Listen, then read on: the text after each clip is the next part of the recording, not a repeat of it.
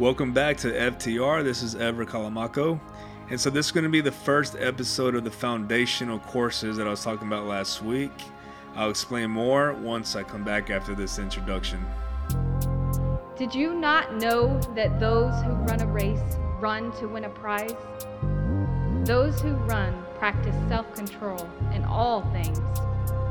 So therefore, run in such a way that you may win. Run in such a way that you will not be disqualified at the appearing of the Lord. For it is not those who start the race that win, but those who finish the race. Finish the race. Finish the race. Finish the race. Yes, we must finish the race. Keep your eyes fixed on Jesus. Welcome, everybody. I'm glad you're back here. So what I want to do real quick, because I have a long clip coming up, I just want to give a small introduction. This is going to be the first lesson of the foundational classes that's been recorded live at our house meeting here in South Carolina. If you're just joining for the first time, just go back and listen to episode 1, give a little introduction on what this whole podcast thing's about. But thank you for joining. And if you've already listened to episode 1, then dive right in. This is foundational class number 1. This is a foundation before the foundations. And so we're going to be talking about some basic foundational principles on how to read scripture, just the reason to have a core. And so get right into it. It's pre-recorded, and hope you guys enjoy it. Blessings, and I'll talk to you guys soon after this clip. So, welcome everybody. Welcome you too. You guys are been here for a few days, right? Yep. In Greenville. Sunday. Yeah, or 2 days. So thank you for the sacrifice. I guess you guys are. Yeah. Amen. So just the format that I would like to engage with is, I would open up with the subject, go through some scriptures and go through some of the some understanding that I have and kind of share with everybody. And in the process, you guys take notes, questions, even comments. And then towards the end, we'll open it up with, hey, let's all just kind of search the scriptures together and talk about this with things the Lord has shown you on this subject and verses that you have. Obviously, there's a billion words in here. I don't plan on having some theological, discourse or discussion. So you guys might have 100 verses. I'm not a theologian, but I do like to share experience and what God has shown. So that being said, be open to share scripture, towards the end. But I would like to open it up with the here's the focus of the subject, and then we'll have like a discussion back and forth, kind of a deal between all of us. Does that sound good? Cool. And so there's a few people that won't be able to be here, so we've decided we want to record all these sessions. And so I got the little mic, and I had a crazy time before you guys got here, trying to find the best method to record. I took all my stuff out, and it turns out I have like 7 or 8 ways of recording, from these kind of mics to actual mics and a bunch of things, and none of them were working. So this is like my super backup, so hopefully it comes out good, and you're recording too. Okay, so see, the idea is to get this out there. It's to get it out there. I'm seeing a lot of things, and it's really heartbreaking. We're living in the times where we must have a strong foundation. We have to have a strong foundation. The storm is coming. It is coming, and it's this COVID thing. And all the things are coming behind it, and all the different changes in the government and everything. it's not going to go away. The name COVID might go away. This one particular issue might go away, but everything that's been said because of it is not going away. And it's only going to get worse. And so I'm looking at believers, I'm listening to believers, I'm interacting with believers, and they might have some, insight in the scriptures, they might have some crazy spiritual experience with the Lord, but their foundation is not sturdy.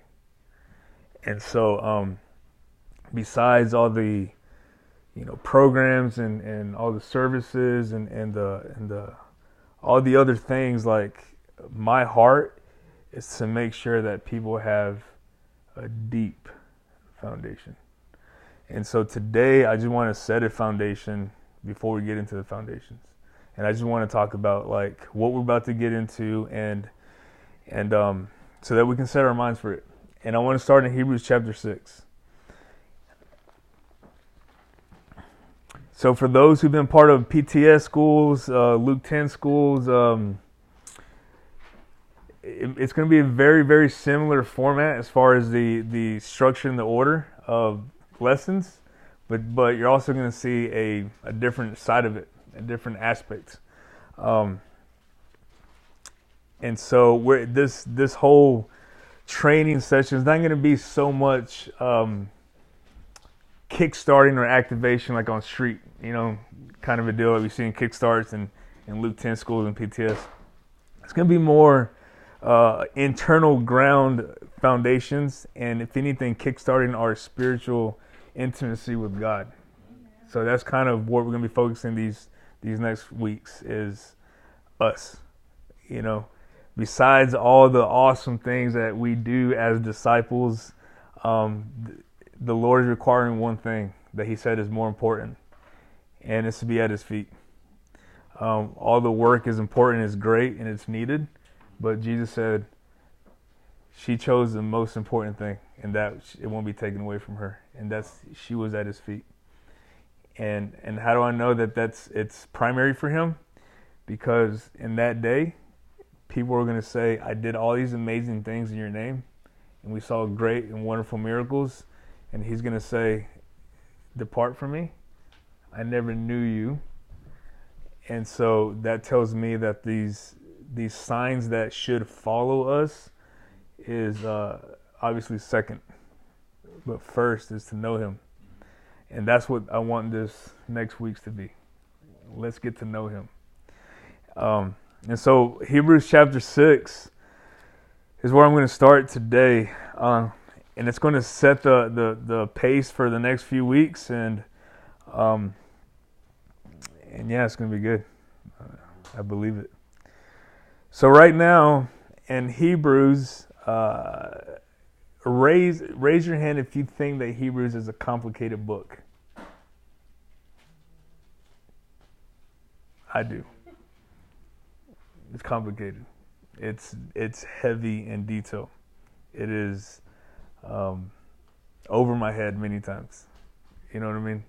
And so Hebrews in itself is like, man, you have to be a scholar to know what this guy's talking about. You guys want to feel that way? I mean, I put it there with Romans. Put it with Romans, yeah, right? So Hebrews is just like, whoa, to me. But something that really struck me in studying the book and the different sections of chapters is that chapters 1 through 4, where it talks about the angels and other things like that, like priesthood and Melchizedek and the Sabbath and all these laws and breaking them down and stuff like that. I'm just like, man, like I don't understand most of these things. But then I see something in chapter 5 that blows my mind. Towards the end of chapter 5 in verse 11, it says, concerning Him, this is after He has spoken so much about Christ. He says, concerning Him, we have much to say, and it's hard to explain since you have become dull of hearing. For though by this time you ought to be teachers, you have need again for someone to teach you the elementary principles of the oracles of God. And you have come to need milk and not solid food. For everyone who partakes only of milk is not accustomed to the word of righteousness, for he is an infant. But solid food is for the mature, who because of practice have their senses trained to discern good and evil. Therefore, leaving the elementary teachings about the Christ, let us press on to maturity, not laying again a foundation. And I'm going to stop right there for now. So, this person, the writer of Hebrews, has just gone through 5 chapters of intense Levitical law and crazy angelic being explanations and all this stuff. Right? Things that I don't even know, and I've been in church my whole life. And what's this dude talking about? And he's talking to them like they know this. And then he turns around and says, you guys are infants and you guys don't know anything, you need milk.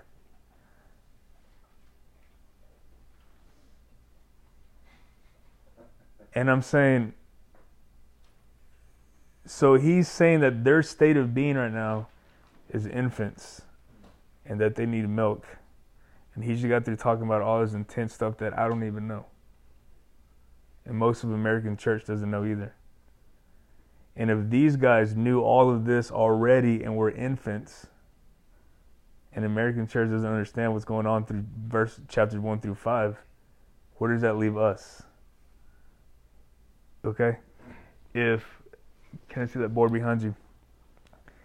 If the writers of Hebrews is saying, and you guys on the audio, you guys are missing this. If this is the ground zero, and if the Hebrew writer is saying that they are infants and they're at the bottom and they're lacking understanding, and they're down here, and that it's time to grow up, but they're in the bottom. And chapters 1 through 5 is almost hard to understand unless you know all the laws, and that's where they're at. And the American church doesn't even understand this. Where are we? You see what I'm saying? Like,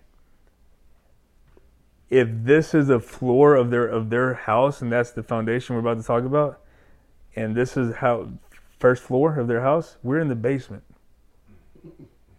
We're in the basement. We haven't even made it to the first floor yet. And yet the American church seems to be, oh, I have it all figured out. I don't know how many degrees I have in theology and blah, blah, blah, and how many videos I watched and all the subscribers I have and all the Bible studies I've done. And as a whole, you know, you talk to somebody about the elementary principles and foundations, and they're like, yeah, I don't understand that. And so I just want to set that stage that we need to catch up. We need to catch up because look what he says in chapter 6. Therefore, leaving the elementary teachings about the Christ. Chapters 1 through 5 were elementary teachings. He's like, you guys have the foundation. It's time to move on from the foundation. Let us press on to maturity, not laying again a foundation of what? And he names 6 things. Repentance from dead works, and faith towards God, of instruction about washing and laying on of hands, and the resurrection of the dead and eternal judgment. Period. Okay? So he says, let us leave the elementary teachings about the Christ and let us move on to maturity and not lay again a foundation. And then he names 6 things. This is the foundation of every infant that is in milk. And he lays out these 6 things. And these 6 things are key and essential for a new birth. Because he's talking about needing milk in infancy. And then he says, this is your foundation. Let's grow up already. And let's move on to maturity. Not laying again a foundation. Okay. Foundation. That's the first thing you lay before you build a house, correct? All right. And these foundational points is the elementary teachings about the Christ. So these foundational topics are essential for the beginnings of understanding Christ or the oracles of God. Okay? Now, when you look at where we're at today as a whole, and you start to, engage with people, and you ask them, hey, have you fully repented? Well, I don't know. I don't know what repentance really means. But you've been going to church for how many years? Okay. Do you have faith towards God? I mean, I believe in Him. But how's your faith? I don't know. Kind of wavers, But I've been going to church for 10 years. Have you been baptized, immersion, in complete immersion in water? And I was sprinkled as a child. Okay. Have they laid hands on you, received the Holy Spirit? I think I have the Holy Spirit. You hear these things all the time. And these are foundational, elementary oracles, the beginnings. And you're seeing that people don't even have the beginnings, but they've been in church for 12 years, 14 years, 20 years. And it's like, okay, so you're building a house and you haven't even properly set your foundation up. And you're building a house because you're in ministry, you're helping the youth, and you're doing this and you're doing that. So you are building a house, but when I look at your foundation, you're missing this center block and this one and this one. Right? And now, what did Jesus say about somebody who builds a house on a unstable foundation? Let's go to Matthew 10. I think it's Matthew 10.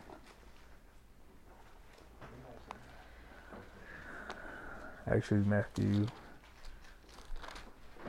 7. Who would like to read verse 24 through 29? 24 through 29 of chapter 7. Joey. Therefore, everyone who hears these words of mine and acts on them will be a wise man who built his house on the rock. And the rain fell, and the floods came, and the winds blew and slammed against the house, yet it did not fall, for it had been founded on the rock. Everyone who hears these words of mine and does not act on them will be like a foolish man who built his house on the sand. The rain fell, and the floods came, and the winds blew and slammed against the house, and it fell, and its collapse was great. Yeah, next two. When Jesus had finished these words, the crowds were amazed at his teaching, for he was teaching them as one who had authority and not as their scribe. Yeah. So Jesus, he's, with chapters 5, 6, and 7, like he's giving a big, long sermon. He's on the mountain. He just starts giving this long sermon. And I'm sure they condensed his message for the scriptures. And so he says all these things, profound words if you read them. And then he ends it with, I just gave you who I am and what I expect of you. And therefore, anybody who hears these words of mine and acts upon them, he says, you're either wise or foolish. And listen to what he's saying. He's not saying it's impossible to build a house without a bad foundation. He never said that. He's saying you can build a house, but what kind of foundation are you going to build it on?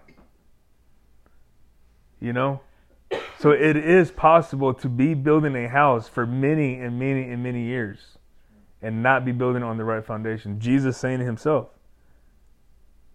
that you can hear my words, but if you don't act upon them, you're a foolish man building his house on sand. You can see, both of these people heard words, but they weren't. One of them didn't do the words, one of them did. They're both listening, one's acting upon it. And what does the scripture say about don't be hearers, but also doers?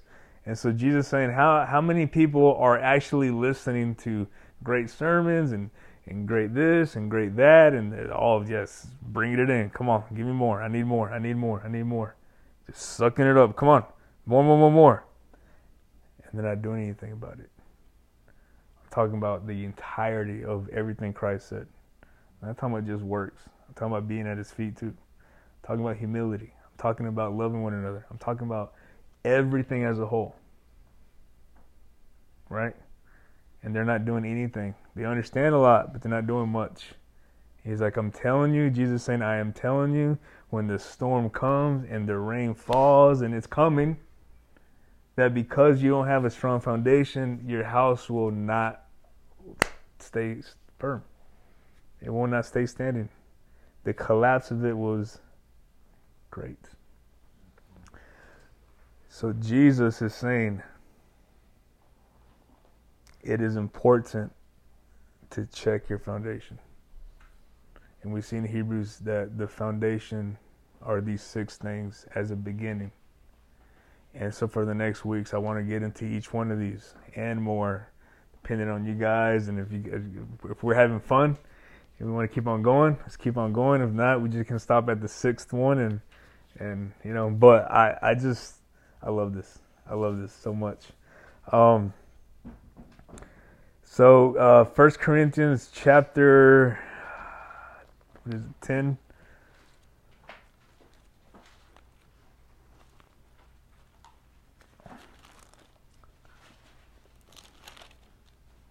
Is it 10? No.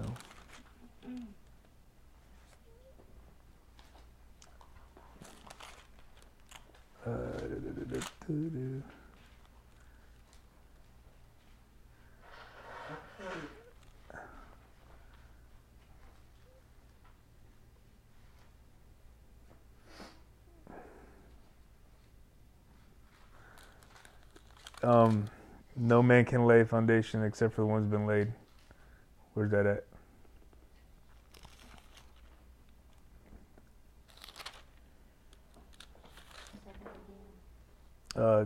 That no one can lay a foundation except for the one that's already been laid.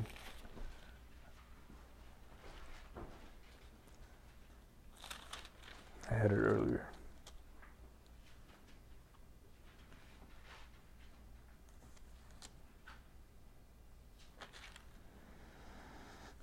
First Corinthians 3:11. 3. Well, that was close. Okay.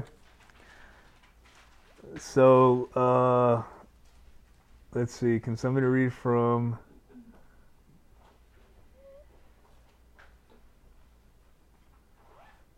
Let's start with 9 all the way to...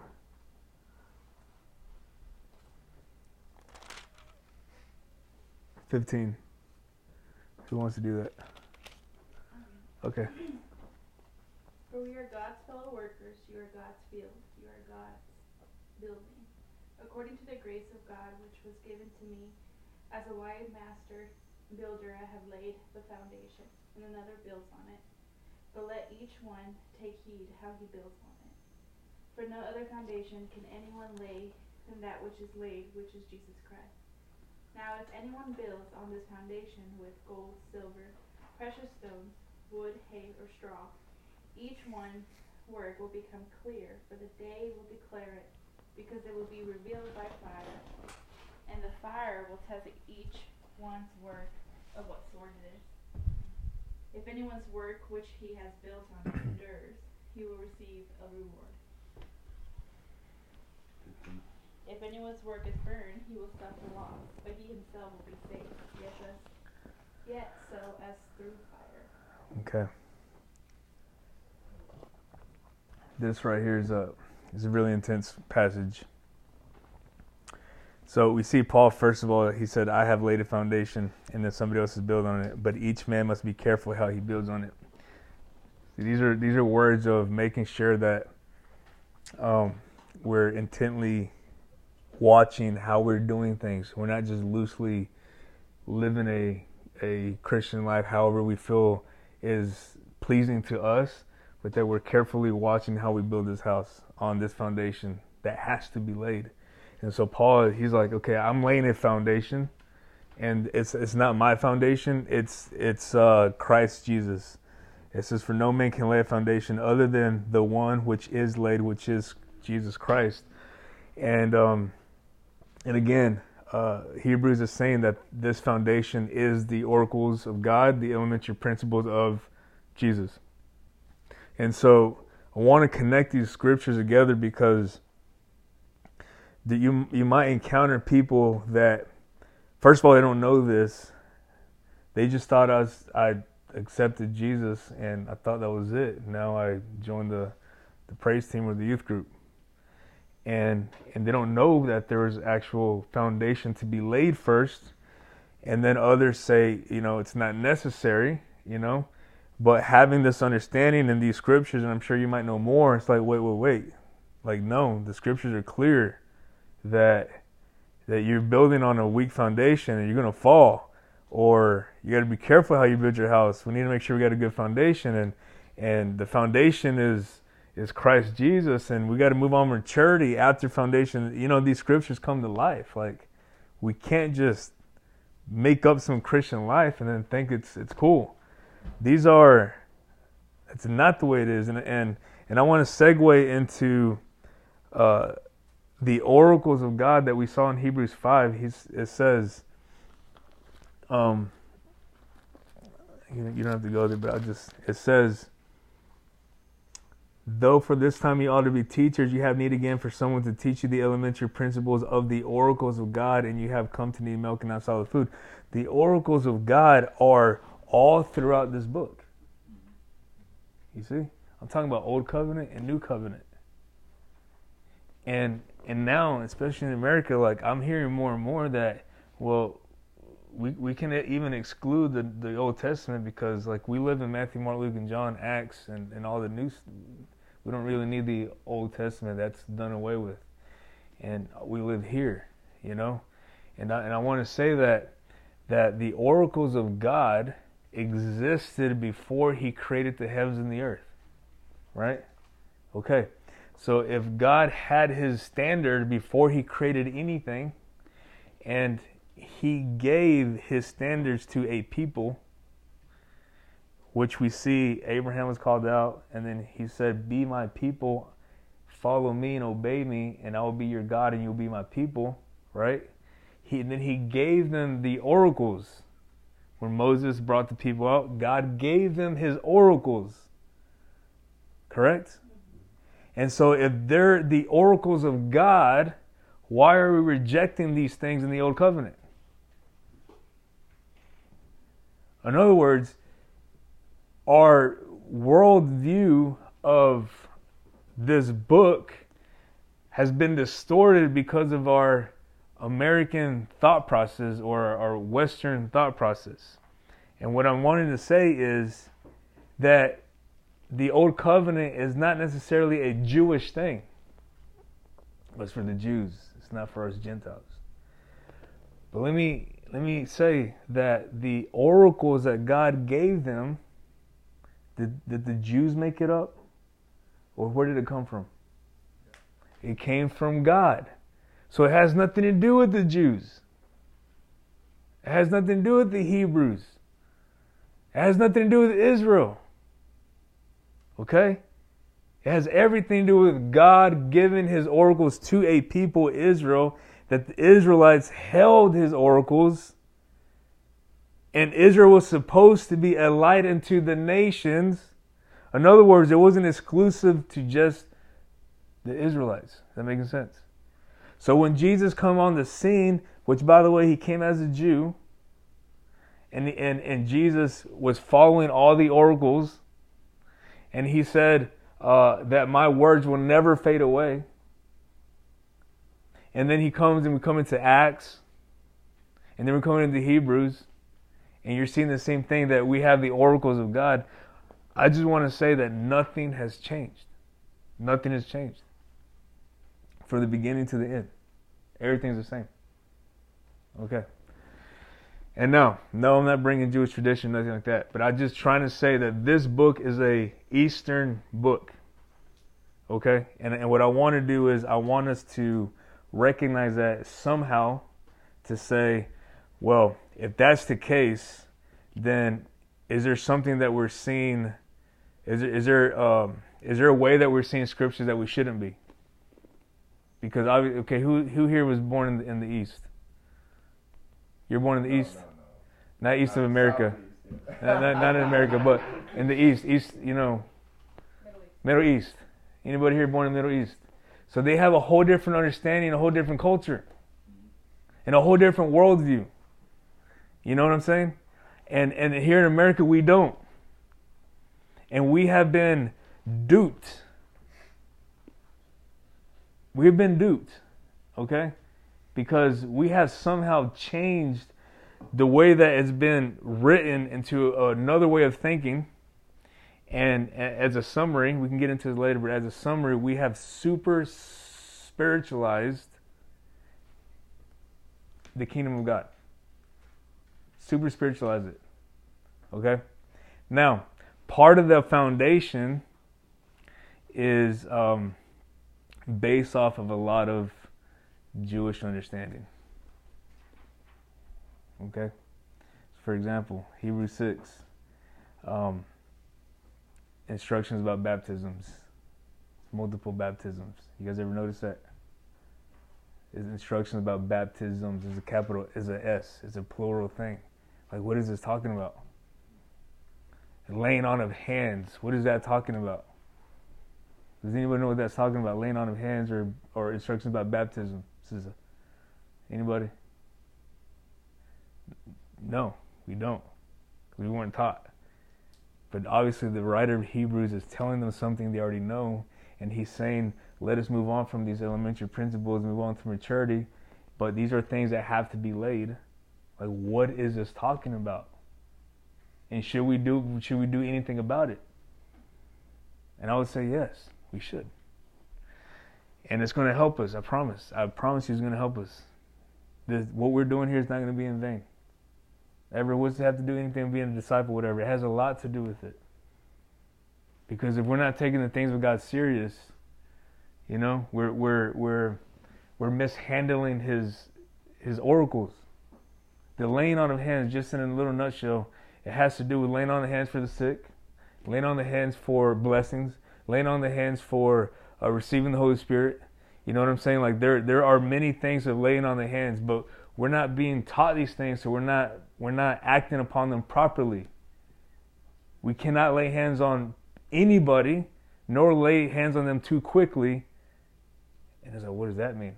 Exactly. Why don't we know what that means? These were the elementary oracles that they were following, that we should probably know that too. Just don't lay hands on anybody. And by knowing these things, you're going to begin to understand, wow, there's authority in these hands. And if I understand as a fundamental belief that we have authority, then I'm not going to lay hands on anybody. Or I'm not going to lay hands on them too quick. You see what I'm saying? But first, we have to super spiritualize our beliefs and go back to a more fundamental teaching on what they believed. We have super spiritualized a lot of things. For example, baptism. That there is actually a forgiveness of sin and a washing away of the body of sin in the water. But in the Western mindset, we can't understand that because we've separated the physical with the spiritual. We've separated it, and it doesn't make any sense. Like, no. When you go into the water, your sins are washed away. No, that doesn't make any sense. How can that happen? It's just water. Yeah, but see, the Hebrew understanding was different. It was different. It was a completely different. They would get a lamb and they would slit its throat and blood would come gushing out. And when God saw that physical act, He would forgive their sins. Yet when we see it today, we're like, there's nothing physical or materialistic I have to do in order for that to happen. I just have to somehow concoct this imagination or thought in my head that it exists and just think it and maybe believe and agree with it and accept it, and all of a sudden something happens. That's never been the way God has ever done anything. Never. He's always been a spiritual and a physical God. God is super physical. You know how I know that? Because we're here. God, who is spirit, made something that's physical, and then He dwells in it. It's that simple. God has always been a physical God. He said, build a box and make it holy, consecrate it, and then I'm going to dwell in it. Why? Because he connects to the physical. Always. Nothing has ever changed. Jesus taking mud and put it on the eyeballs, and then something crazy happens. And so just that small little tweaking of our mind and say, hold on, okay. So there's a different worldview and understanding that I should probably be thinking like? Yes. And it's the book that you're holding is a Middle Eastern book. It was written by Jewish people and Hebrews that had a whole different worldview than we did. The entirety of this book, every author here, except for maybe one, but every author here had a Jewish understanding of the physical and the spiritual, and it was always connected. Always. From Genesis to Revelation. Okay. So that's that one foundational thing I want to lay. Okay? Here's the next one. That from the first pages of this book to the last pages of this book, there is a red thread that goes all the way through every page. And then it holds these pages together. And it's the gospel of God. The gospel of God is going from the first pages to the last pages. And this is the foundation I'm going to lay here. That the gospel of God is more than Jesus coming to die for your sins. It's more than him hanging on the cross and being buried and rising from the dead. That is just a part of it, the gospel. But the good news from the first part of these pages, it's something greater. I mean, what's greater than him dying for us? Nothing. But because he did that ultimate, beautiful, wonderful sacrifice, something greater is going to happen because of that. And that is a complete annihilation of evil, darkness, wickedness. It's going to be completely burned up and done away with. And a literal new heaven and a new earth will be created after he shakes heaven and earth one last time. He will create a new heavens and a new earth, and he will wipe everything clean, and he's going to redo it, and he's going to place us there, and they're going to be together near the temple of God, dwelling with the Lamb of God forever. That, what I just said, is the thread of the gospel through the entire book. Literally. And so that's another foundational point, that the good news is the restoring of all things. I have heard people say that Jesus crushed the head of the serpent on the cross. Well, when I look out the window, I still see wickedness and darkness, and I still see the serpent going wild. It doesn't look like his head's crushed yet. Or am I mistaken? Is there peace out there? There's still a wicked one out there, isn't there? So his head's not crushed yet. Because when you crush the head of a serpent, they're dead. He's still roaming around. You see how we spiritualized that, yes, Jesus said it's finished. It's finished in the sense that he has all authority, but it's not complete because his throne's not here yet. He will establish his kingdom, but he's not here yet. He's still in heaven. So it's not complete. It's not over. Does that make sense? That's another foundation point, that as we go along to all these foundational points, literally it's going to be tied into what I'm saying. And what is that thread that passes through all? It's this. It is the promise of restoration of all things. Let's go to Genesis chapter 3, please. Okay.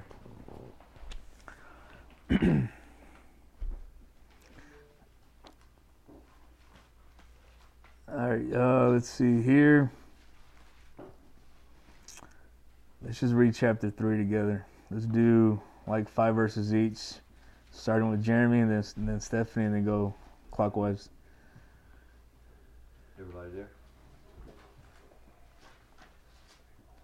Now the serpent was more cunning than any beast of the field which the Lord God had made. And he said to the woman, Has God indeed said, You shall not eat of every tree of the garden? And the woman said to the serpent, We may eat the fruit of the trees of the garden, but of the fruit of the tree which is in the midst of the garden, God has said, You shall not eat it, nor shall you touch it, lest you die. Then the serpent said to the woman, You will not surely die, for God knows that in the day that you eat it, your eyes will be opened, and you will be made like God, knowing good and evil. So when the woman saw that the tree was good for food, that it was pleasant to the eyes, and the tree desirable to make one wise, she took of its fruit and ate. She also gave to her husband with her, and he ate. Then the eyes of both of them were opened, and they knew that they were naked. And they sewed fig leaves together and made themselves coverings. And they heard the sound of the Lord God walking in the garden in the cool of the day. And Adam and his wife hid themselves from the presence of the Lord God among the trees of the garden. Then the Lord God called to Adam and said to him, Where are you? So he said, I heard your voice in the garden, and I was afraid because I was naked, and I hid myself. And he said, Who told thee that thou was naked? Hast thou eaten of the tree whereof I commanded thee that thou shouldest not eat? And the man said, The woman whom thou gavest to be with me, she gave me of the fruit of the tree, and I did eat. And the Lord God said unto the woman, What is this that thou hast done? And the woman said, The serpent beguiled me, and I did eat. And the Lord God said unto the serpent, Because thou hast done this, thou art cursed above all cattle, and above every beast of the field. Upon thy belly shalt thou go, and dust shalt thou eat in all the days of thy life. And I will put enmity between thee and the woman, and between thy seed and her seed, and it shall bruise thy head, and thou shalt bruise its heel. Unto the woman he said, I will greatly multiply thy sorrow and thy conception, and sorrow, and thou shalt bring forth children, and thy desire shall be thy husband, and he shall rule over thee. Then to Adam he said, Because you have listened to the voice of your wife, and have eaten from the tree about which I commanded you, saying, You shall not eat from it. Cursed is the ground because of you. In toil you shall eat of it all the days of your life. Both thorns and thistles it shall grow for you, and you shall eat the plants of the field. By the sweat of your face you shall eat bread, till you return to the ground, because from it you were taken. For you are dust, and to dust you shall return. Now the man called his wife, named Eve, because she was the mother of all the living.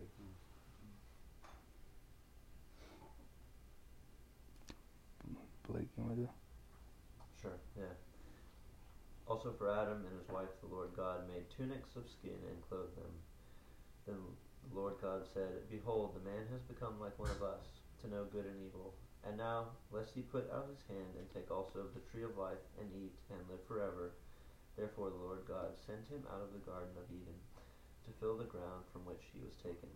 So he drove out the man, and he placed cherubim at the east of the Garden of Eden, and a flaming sword which turned every way, to guard the way to the tree of life. This is the climax of humanity. This is the peak of a shift, chapter 3 of Genesis, and a lot of the things that we say in the next weeks is going to be based off of this chapter. Many of the things that we're seeing and many of the reasons for the foundation of Christ have to do with this chapter. So just keep this in mind. But what I want to point out here is, so we see that the serpent deceived the woman, right? And then the woman then turns and tells her husband about it, and then they both fell, and they disobeyed and they turned from God. And because of this, God has been gracious to discipline them because he is a father and he loves them, and what he said he's going to accomplish, right? And though it hurts him and though it doesn't feel good for him to do this, we can trust that when God says something, he's going to do it. And so when he says you're going to die, because he loves us, we die. It's crazy to see it that way, but it's almost a good thing to know that God will not be moved and that he will be firm in all his decisions. And it's because of that I can trust him and that I can stand by him knowing that if God says something, it's going to happen. Imagine if he said you will die and then they said, he's like, oh, I just can't do it. I'm like, hold on. You know, how am I going to do the next thing that he says? When he says, I will bless you with the home, I'll bless you with this. I'm like, yeah, I'm not sure you will. You know, because it seems like you fluctuate in your decisions. So, that, you know what I'm saying? Like, God is going to do what he says. Because he's a loving father. And so, so yes, they've disobeyed, they've turned, and now they have this punishment. This thing changes the entirety of the world. And it's because of the deception of the serpent. And he says, you have to die because you disobeyed me, and I have to do what I said I was going to do. But because I love you, and because the reason I made you was so that I could be with you, I'm going to make a way to restore you and gain you back to myself. I'm going to find a way to get you back to me. Okay. So what does he do? He says, serpent, you deceive humanity. But guess what? I'm going to use humanity to destroy you. See that? Imagine the serpent's thought process, like, hold on, so I just destroyed man by turning them to you, now they die, and you're going to use man to destroy me? Like, hold up. That would have never crossed my mind. But God said, yeah, to show you that I'm sovereign and that, you know, have everything under control, I will use the man that you destroyed, I will use man to destroy you. Not or not. Yeah. Okay. So, check this promise out. In verse 14, I will put enmity between you and the woman. From here on out, there's going to be conflict between your seed and her seed. And he shall bruise you on the head, and you shall bruise him on the heel. See that pronoun he? The promise was that a he will crush the serpent's head. And so now imagine Adam and Eve saying, who's that he? Who is going to crush the serpent's head? And the serpent's going to bruise his heel. But imagine this, guys. They're shamed. They're looking down. They're pouting because of their shame and guilt. And you're going to die because you've done this. And you're going to, in pain, you're going to have children. And you're going to have to toil. God's like, but me, right? You know, but God, but me. I will do something. What? Through your seed, there will be a man whose heel will get bruised, but that man will crush his head. It's like, really? You would do that for us? And Adam and Eve, they look at each other and like, there's hope. Yes, we're about to get kicked out of the garden, but this man is going to allow us to come back into this garden. So now they're looking for this person who's going to restore all things so that they can go back into this garden that they're about to get kicked out of. Okay? And so from that point on, when a boy pops out, is he the man? And then Cain kills Abel. I guess it wasn't him. And then, is he the man? And then it just goes down the line. Everyone that's born is like, is it him? Is it him? And if you look at all the names in the genealogy, they all have something to do with the Messiah. Look into that. That's like every word has something to do with the Messiah, because they thought and they thought and they thought. And then you have Noah, who was prophesied of him that he's going to be the one to give us rest. It was prophesied of Noah. It's him. He's going to give us rest by his grandfather or dad or Lamech.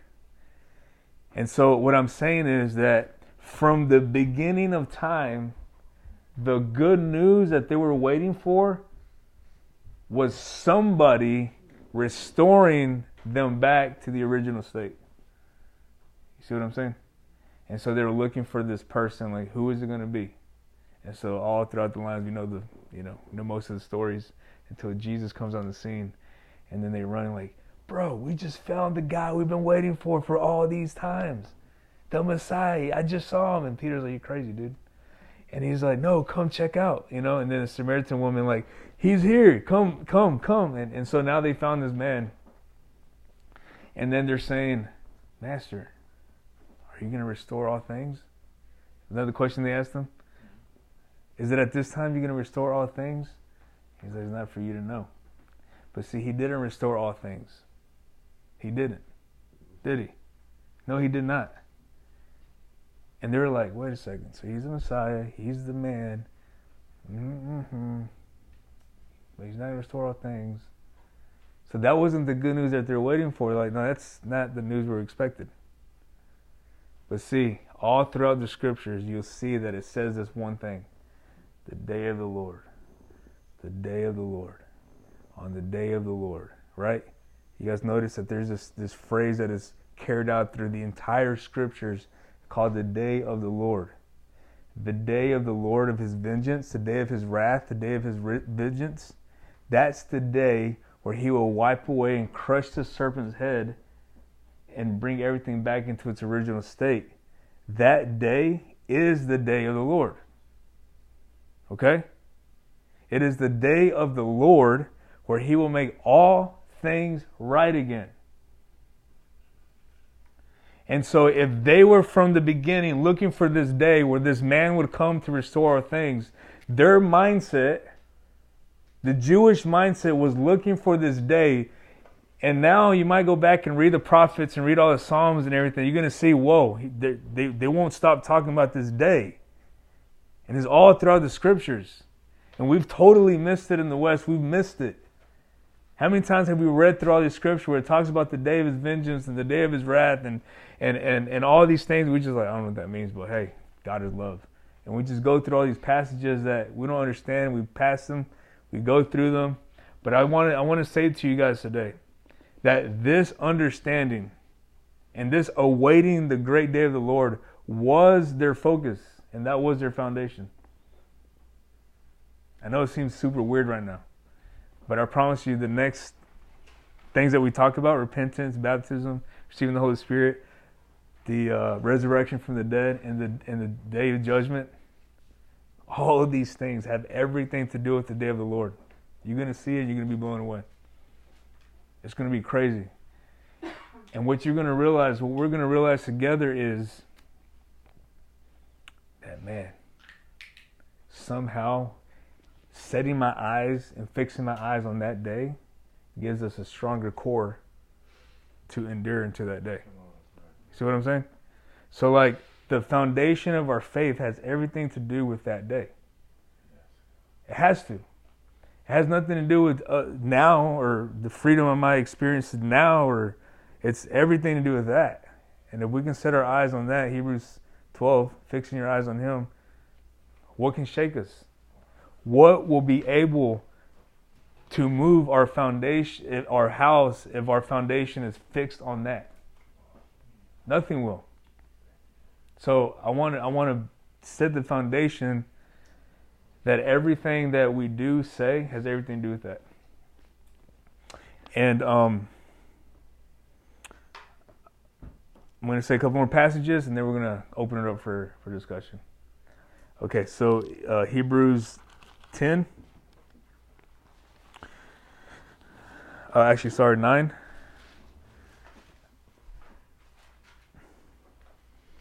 Okay.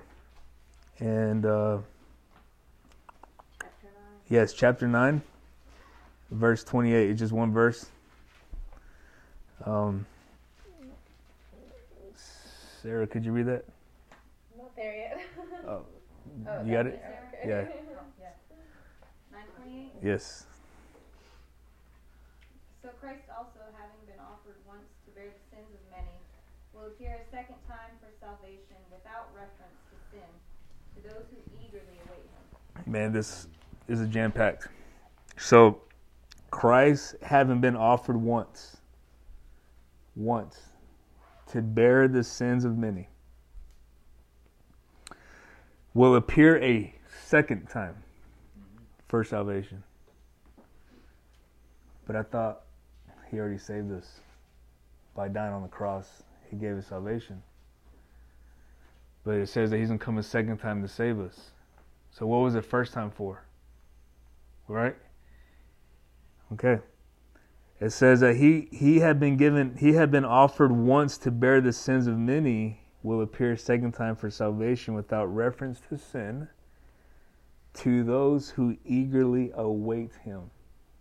There's going to be a people that are eagerly looking out the window for the arrival for King Jesus. Those people that are crying out, "Come, Lord, come." The Maranatha cry, "Come." You see, the foundation and the mindset of every person here is the coming of the Lord, the day of the Lord. And I think we've missed that in the churches. You know? Like, I don't think that's the, like, we mention it, but I don't think we're centering our faith around it. I don't think so. We do say it. It's said. Jesus coming back, guys. All right, let's have the potluck. But I don't think we're centering our life around his coming and the day of his wrath and the vengeance and reconciliation and all that. I don't think we are. So what is it that he came to do the first time? He came to bear the sins of many. Matthew 1:21 says that Jesus came to save his people from their sins.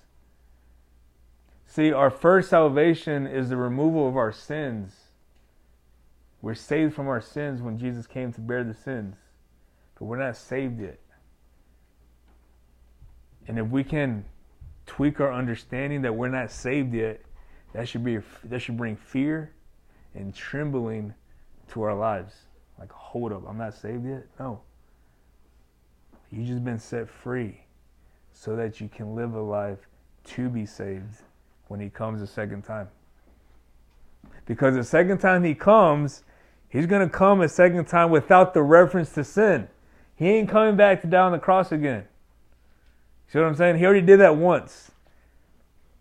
So I hope you received it, and I hope you washed it away, and I hope you're walking, because when I come back and when I show up, I'm only going to take those who have no spot, nor blemish, nor wrinkle.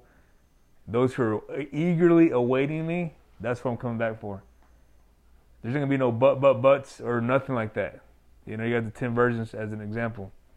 That when he was coming, 5 went in. The other 5 was like, hold on, okay, I understand now. Doors closed. You see? So having that as a foundational basis of our life too is like, okay, fear and trembling. I'm not saved yet. You're not saved. I'm not saved. We're not saved. So therefore, work out your own salvation with fear and trembling. Paul, after all the things that Paul did, he's like, oh, I hope that I'm found worthy. I hope that I'm not found short. Like, come on, Paul. Man, you've done, you know, like you can put 50 people's work together and combined, and you probably did more than all those 50 people combined. You did a lot of work. But he's like, no, fear and trembling.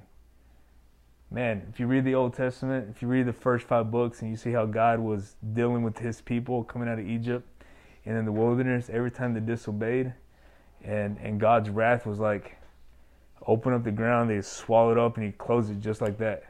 And bro, if I was there and the grounds open up and you guys just fell, it's like, yo, like, what's he gonna do next? You know what I'm saying? Like, what's he gonna do next? I don't know. That brings fear and trembling, not the fear of reverence and respect. No, you better be shaking in your boots. That God is, He's a God of His promise. Okay. So the next verse I want to do as I close is Hebrews. Which one's the other one? Hebrews 9. Oh, Peter. I want to go to 1 Peter. I want to show you guys. I'm going to read a couple of verses here so I can put the emphasis where I want, And I want you to hear Peter's understanding of what he was writing. Wait till everybody gets it. Oh, 1 Peter chapter 1. Glad you said that because I was in the wrong one. Okay. All right, here I go. I'm waiting for Blake. Yeah, 1 Peter chapter 1. All right. Peter, an apostle of Jesus Christ, to those who resides as aliens. And Jeremy's going to bring us a teaching one of these days about being sojourners and pilgrims. He doesn't know it yet, but... Yeah. To those who reside as aliens scattered throughout Pontus, Galatia, Cappadocia, Asia, Bithynia, who are chosen. Check it. According to the foreknowledge of God the Father, by the sanctifying work of the Spirit, to obey Jesus, and the sprinkling with His blood, may grace and peace be yours in the fullest measure. Blessed be the God and Father of our Lord Jesus Christ, who according to His great mercy has caused us to be born again. Why? To a living hope through the resurrection of Jesus Christ from the dead. Why? To obtain an inheritance which is imperishable and undefiled and will not fade away, reserved in heaven for you. Do you notice his view wasn't just the born again experience, but he says His mercy has caused you to be born again to a living hope. Preach this, guys. When you want to talk to somebody about being born again, you're not being born again just to be born again, but you're going to be born again to a living hope, the blessed hope, the coming of our Lord and Savior Jesus Christ. That's why you're born again, to the living hope. Why? Because He rose from the dead to obtain an inheritance which is imperishable and undefiled. That was the mindset of Peter. I'm going to keep on going. Reserved in heaven for you, who are protected by the power of God through faith for a salvation ready to be revealed in the last time. In this you greatly rejoice, even though now for a little while, if necessary, you have been distressed by various trials, so that the proof of your faith, being more precious than gold, which is perishable, even though tested by fire, may be found to result in praise and glory and honor at the revelation of Jesus Christ. And that revelation isn't some spiritual revelation in your prayer closet. That's at the revelation when He busts through those clouds on His white horse. He's being revealed. That's Revelation is talking about. Not some encounter you had at, Sunday morning. I've been revealed to the Lord through the glory cloud. No. The revelation of Jesus Christ is when He comes through those clouds and every eye will see Him, and they're going to fall at their knees and say, what have I been doing all my life? That's the revelation Peter's talking about. And though you have not seen Him, you love Him. And though you don't see Him now, but believe in Him, you greatly rejoice with joy inexpressible and full of glory, obtaining as the outcome of your faith the salvation of your souls. See, the outcome of your faith. It's not about he who starts. It's about the outcome. It's about he who endures to the end. As to this salvation, the prophets who prophesied of the grace that would come to you made careful searches and inquiries, seeking to know what person, see, what person is it? That guy, or time the Spirit of Christ within them was indicating as he predicted the sufferings of Christ and the glories that follow. It was revealed to them that they were not serving themselves, but you. And these things which now have been announced to you through those who preach the gospel to you by the Holy Spirit sent from above, things into which angels long to look. Therefore, prepare your minds for action. Keep sober in spirit. Fix your hope completely on the grace to be brought to you at the revelation of Jesus Christ. Fix your hope at the revelation of Jesus Christ. Your hope should be fixed on His revealing Himself. Not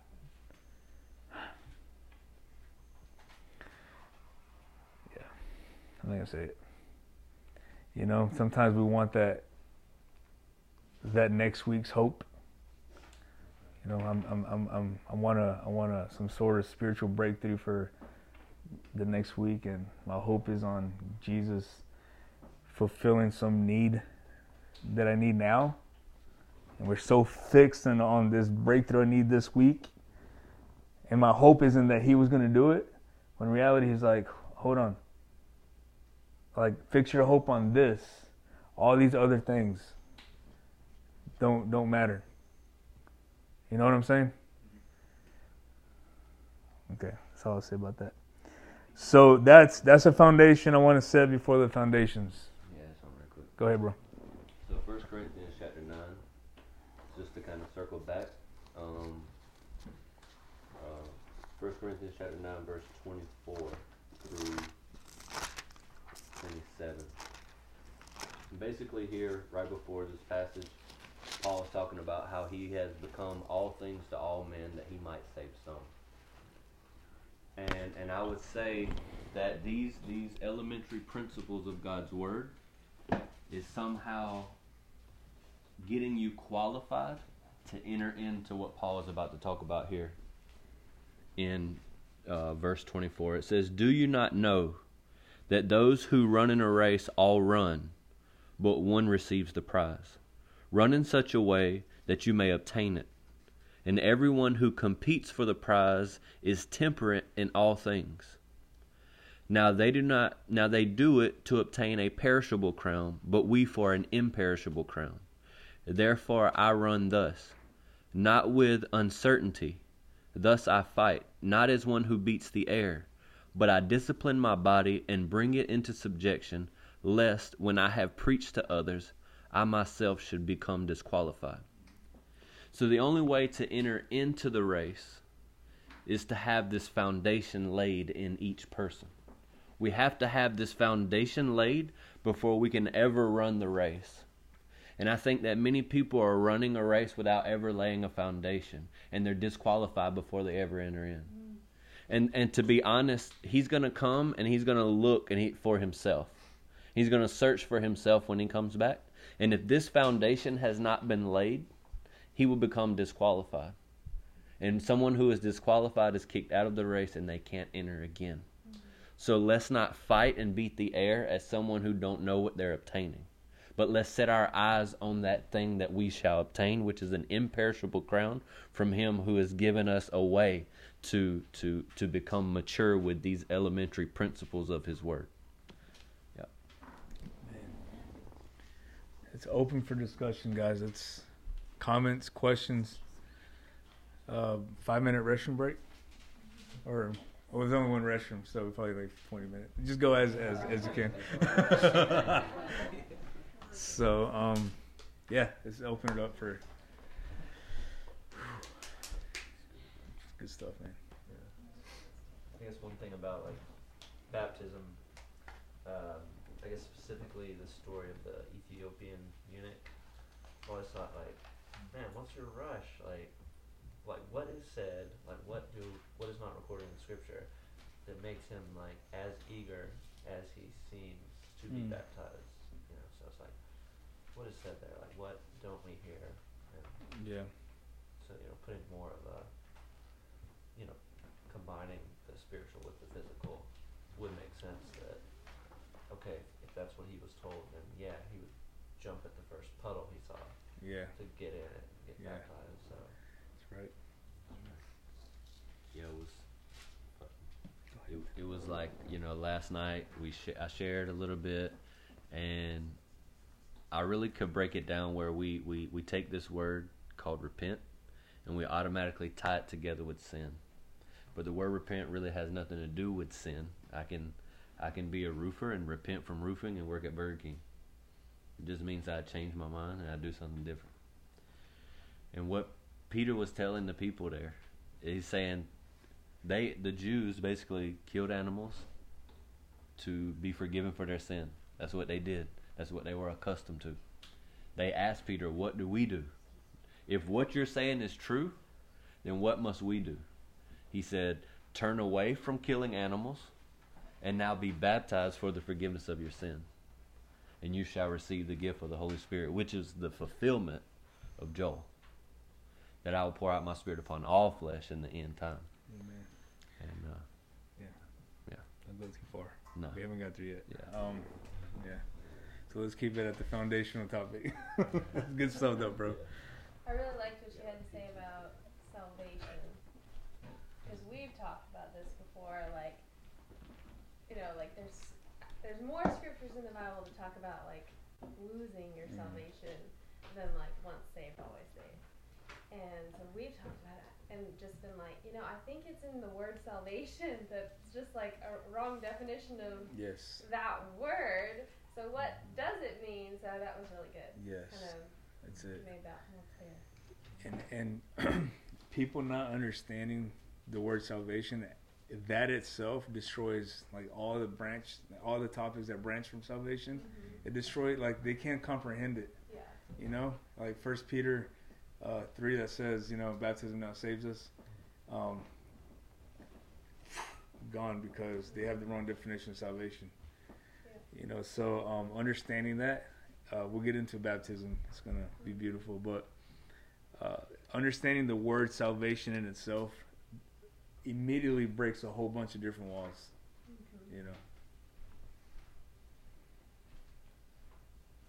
Yeah, I've been in 1 Peter a lot recently, just chapter 1, just that section, exactly what we read. Like literally, I just haven't been able to get away from it. I've just been reading it again, literally just weeping over what I'm reading. And because I think that's the reality. I was actually talking to I'll point this out, but it says in verse 2, it says, according to the foreknowledge of God the Father, by the sanctifying work of the Spirit, that you may obey Jesus Christ and be sprinkled with his blood. And how it just ties the obedience to the sprinkling. And I was talking to my friend last night, and he was telling me that a friend of his said, man, you're a different person since your sister died. His sister died of a heroin overdose about 1.5 years ago. And it was super tragic, and he just said to his friend, to my buddy, he said, you just haven't been the same since she died. And also his grandmother, who he was really close with, died around the same time, and it was just a rough season for him. And someone was telling him like, hey, I feel like you should get some counseling, because you're like sad, you seem sad all the time and stuff. And I said, I told him, I said, bro, honestly, like you're never gonna be the same person. Like you're never gonna be who you used to be. I said, so the thing we need to do, like we all go through different life circumstances, and we're so often we're looking back at what we could have been, what we should have been, when really what God is looking for is for us to look at him and to bring all of our circumstances to his feet in the closet, in the secret place, and confess those things before him and ask us to bring healing.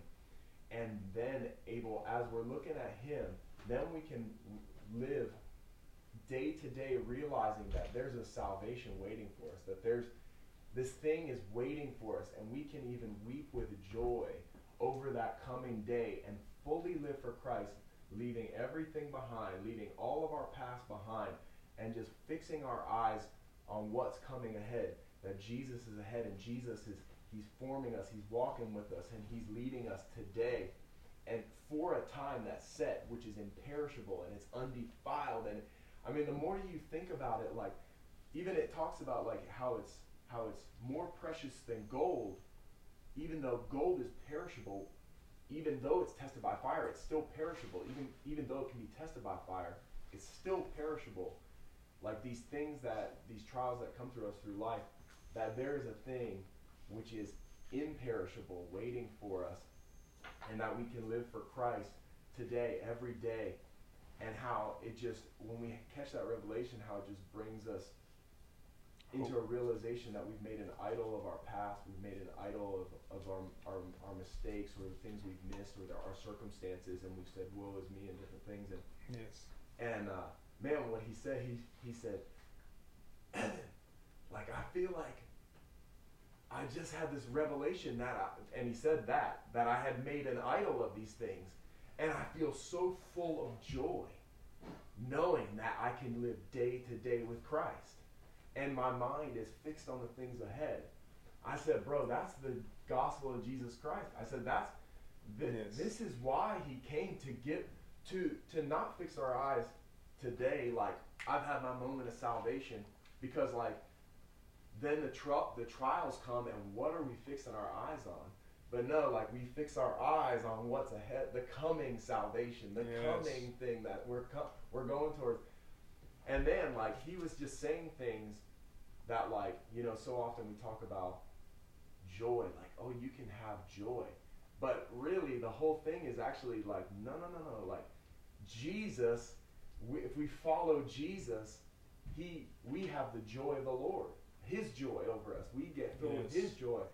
So many things I could keep going, but I'm just like thankful. I'm like jumping out of my seat here when you're talking about this, because it's just like such a revelation to me, even in this moment. Come on. And it truly is the gospel of Jesus Christ. Yes, bro. It truly is.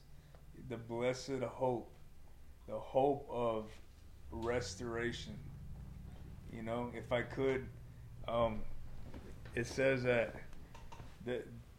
these signs will follow them that believe, right? And then it says, my name they heal the sick, cast out demons and stuff like that, right? Like, what is a sign? You know, like if you drive out this driveway and you go and you're looking for signs to get somewhere, what does a sign do? It points you to a direction, correct? And so it says that these signs will follow a believer. And what does a sign do? It points you somewhere. Thus, every person that gets healed and that sign is revealed to them, it's to show them we're headed somewhere. Yeah. What do you mean? You just got healed, which is a sign that there's going to come a day where there be no more pain. See what I'm saying? Amen. And so when a demon gets cast out, that's a sign that we're headed somewhere, that there's going to be a day where there's no more evil or darkness. There's signs that lead us. And these signs and wonders of, like, I wonder what this world would be like without sickness and disease and pain. I wonder what it would be without, you know, these demons. They're just signs and wonders. Yeah.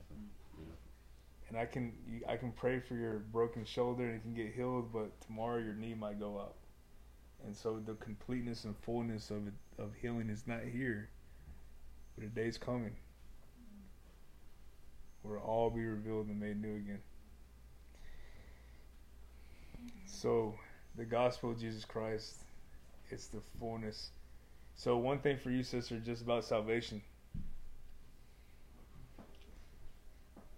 True salvation is when a sinner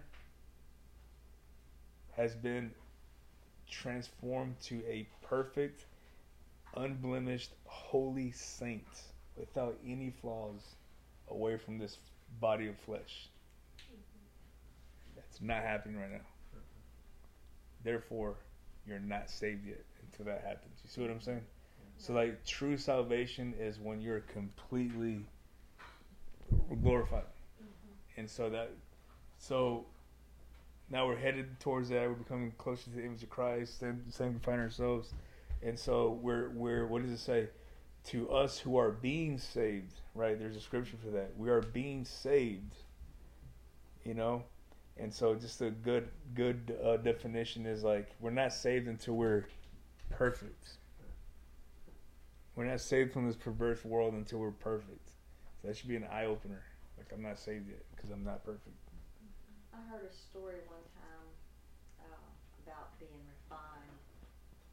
It's been years ago, and it has stuck with me all these years. It was about a Sunday school class teacher who was teaching her Sunday school class, and she was saying that somebody asked her, how do you know when you look like Christ? How do you know when you... And I'm hoping I get this story out right because it's been a while since I told it. But she gave an illustration of, it's like the guy that sits at the fire that refines gold or copper or whatever. And he has to stay with it when it hits a certain stage. He stays with it while it's in the fire. But he knows the moment that he takes it out of the fire and he sees a reflection of himself in it, in that piece, that it's ready. But it's constantly in the fire until it's refined. And Carry he all can the see blemishes out. he can see himself perfectly in that. So it's like a reflection. And you can go and find that. I forget what the name of a person is that does the refining in a place like that. But that is exactly the process it takes. Wow. And I mean, I can just picture that. I'm a very visual person. Like when I read the word, it's like I jump inside of it and I'm walking with them, and it's like the way you were telling certain things, I could literally see it playing out. Okay. But when I heard that story about the refining and the fire, when we go through fires that feel like we just can't get through it, just keep in mind that you're being refined to look like Christ. Right. Where some people don't have any trials or anything, they're just going right along. Wow. But when you're having trials like that, you're being refined to look more like your Savior. Amen.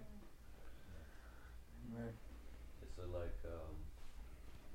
how they know that the silver or the gold is ready is because they can see their reflection in it. Right. So they're sitting there, they're watching. Yeah. And they're heating it up, and as soon as they can see their reflection, they take it out of the fire. Right. That's how they know that it's been purified. You know the story I'm talking about, Yeah. Remember I shared the story with you at Art? Yeah, so what Jeremy said was when Jesus comes, he's going to be looking for himself. Yes. He's going to be looking for all his reflections. You know? Yeah, bro. But it's a process, isn't it? It is. James 1, right? Sanctification. Count it joy. And a lot of people that don't know what we're learning, I was there. I walked with the Lord for a long, long time. And I say long, it was about 6 years. And I took a fall, and it's because I didn't have that firm foundation. I thought I did. And I was in a Baptist church being taught what the Baptist church teaches. And I didn't have that firm foundation. And so it failed. Yeah. But when the Lord brought me back, He brought me back to a place where I feel like I understand Him more now than I ever have in any time I've walked with Him. And not only that, I feel like the best way I can say it was when back then I needed Him to make it through a day because I was living through severe panic attacks. 30, 40, 50 of them a day. And I mean, I was living in torment. Wow. But when the Lord delivered me from that, and I started walking with Him, it's just been different. It's been totally different. So I think that was a learning process. Yeah. But I've noticed that the Lord's always put people in my way to help me grow Absolutely. and to get to that place we're talking about. Yes. And this morning, I always ask the Lord, what do you want me to study this morning? I pray and I ask Him to give me wisdom and knowledge, discernment and understanding. And He took me back to Genesis. I had no clue you were going to be talking about Genesis. Wow. And this is like the second time He's done this. But today it was a different feeling. It was like, no, you're going back to Genesis. And we're going to start over. Amen. And it was like, okay.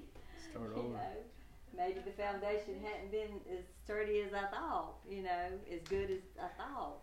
What we pick up these weeks, and when you go back through Genesis and start reading again, and you see with a whole different point of view, Scripture's like come to life. Yeah. Well, it does to me now, but the thing that kept sticking in my mind as I was reading was the seed. Okay. How the seed produces its own kind. Correct. That's all I could get out of this morning. It just kept rolling Gotcha. over in my mind. That's good. Was the seed. Okay. And then I saw the revival from North Georgia Revival. Mm-hmm. How the pastor from Israel got on stage. And all I can say is he delivered a message. The Holy Spirit just fell on all of them. They were getting laid out and had words. But one of them, he stood up and he said, Ecclesiastes 9:8, I think it was. He said, he asked him, what is the Lord, what are you seeing, what are you feeling? And he said, Ecclesiastes 9:8. And that is to have white garments and your ointment, your oil. Wow. And then it was talking about the seed. He said that there were seeds being birthed, being planted, and then there was some that were being birthed. And that every seed that he plants, he brings to a birth. Yeah. You gotta go. I did want to say something really quick. Okay. Romans 8:28, right? It's famous. And we know that all things work together for good to them that love God, to them who are called according to His purpose. After that, it says, for whom He did foreknew, that He also did predestine to be conformed to the image of His Son, that He might be the firstborn among many brethren. I think that was awesome. So I just want to pivot to that. And then the second was just like, I love the perspective of eternity. Like, if we could just mentally understand what awaits in eternity. It's like, I can't wait to see Jesus. I can't wait to die. It's like whenever we have that type of eager expectation, we no longer fear death. And it's just different. You just like, all fear goes away. It's like, if I die, I get to be with Jesus. Yeah. And if He comes back before then, I get to be with Jesus. Yeah. So it's like, it's still the best win-win. thing. Yeah. Yeah. So Paul, he was like, I'm down with leaving, but I wonder if I should stay for your sake, because I'm trying to go. Paul was like, I'm ready, but maybe I should stay for you. It's revealing to us because it shows so many people are afraid of fear, they're afraid of sharing the gospel, they're afraid of dying, they're afraid of getting sick, all these things that are being revealed in this time. But it reveals what our eyes are set upon. Are we set upon temporal things? Are we set upon earthly things, worldly things? Where even Colossians talks about setting our eyes on the things of heaven and not the things of earth. I mean, First Peter talks about it. So, I mean, if you really even look for that, it's in Romans. It's everywhere, bro. It's in the entire New Testament, even in the Old Testament. It's everywhere. all about this thing, just waiting for where we're going. Once we get that perspective, it washes away, and it's a good meter. Like, am I afraid? Where's my perspective? Yes, bro. Yeah. So what? Okay. I don't know if it's the same thing. So, No. oh, you gotta go. Yeah. Hey, man. All right. Love you, bro. Coming next week. Yes, sir. All right. Next week, next Tuesday, yes. Yes. We also need Friday. Fellowship is hanging out. This weekend. Okay. That's cool, man. Thanks for coming.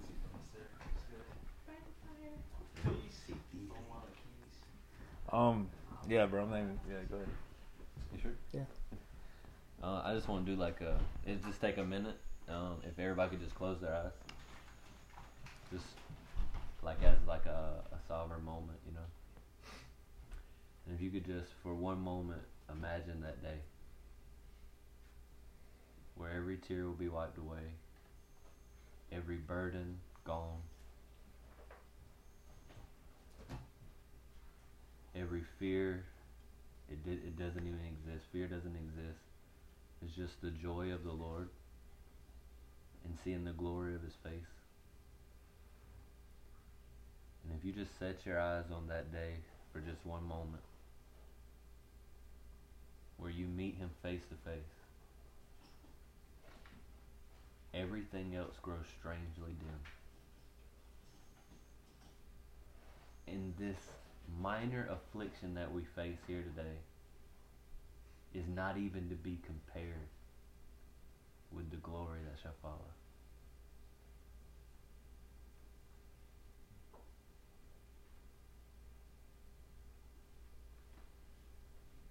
I just want us to, that's it.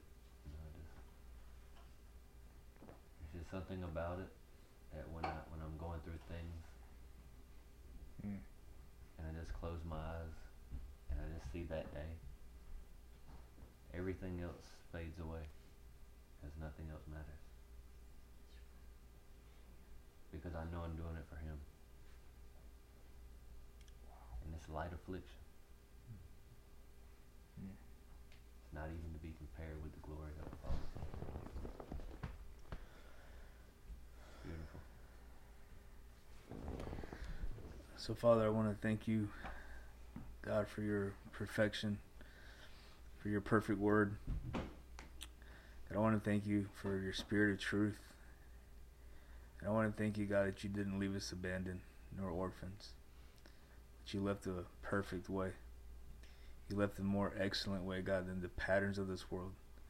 Than the elementary principles of this world, God. You have left us a better principle, God, to lay on. That's the foundation of Jesus Christ. Father, we just thank you for that, God, for loving us regardless of our flaws, God. Regardless, God, of our failures and our shortcomings, God, you said, I will make a way for you to come back to me, God. And you left us a perfect foundation, your Son, Jesus Christ, Lord. And we thank you tonight, God, that we have been called out. God, thank you, Lord, God, for not leaving us in that slum that we were in, God, for the darkness that we were wallowing in, God, but you called us out. Not because of anything we did, but because of your mercy and your grace. I want to thank you, Lord, that you have chosen us to be your ambassadors, to be your mouthpiece, God, to go out and to proclaim the same good news to the world, that they also may experience this love and kindness, God, before this day, before the day of the Lord, before the day of wrath comes upon this earth. Lord, you are patiently waiting for all men to repent and to turn to you. God, and I just want to thank you for my brothers and sisters who have come tonight. Lord, I bless them, Lord, and I just pray, God, that the seeds that are planted in the hearts and all the different aspects of this word, Father, blossom in their minds and their hearts, God, that they may, Father, be strengthened and stronger, Lord, in the foundations of the gospel, and to set our eyes completely on the hope to come.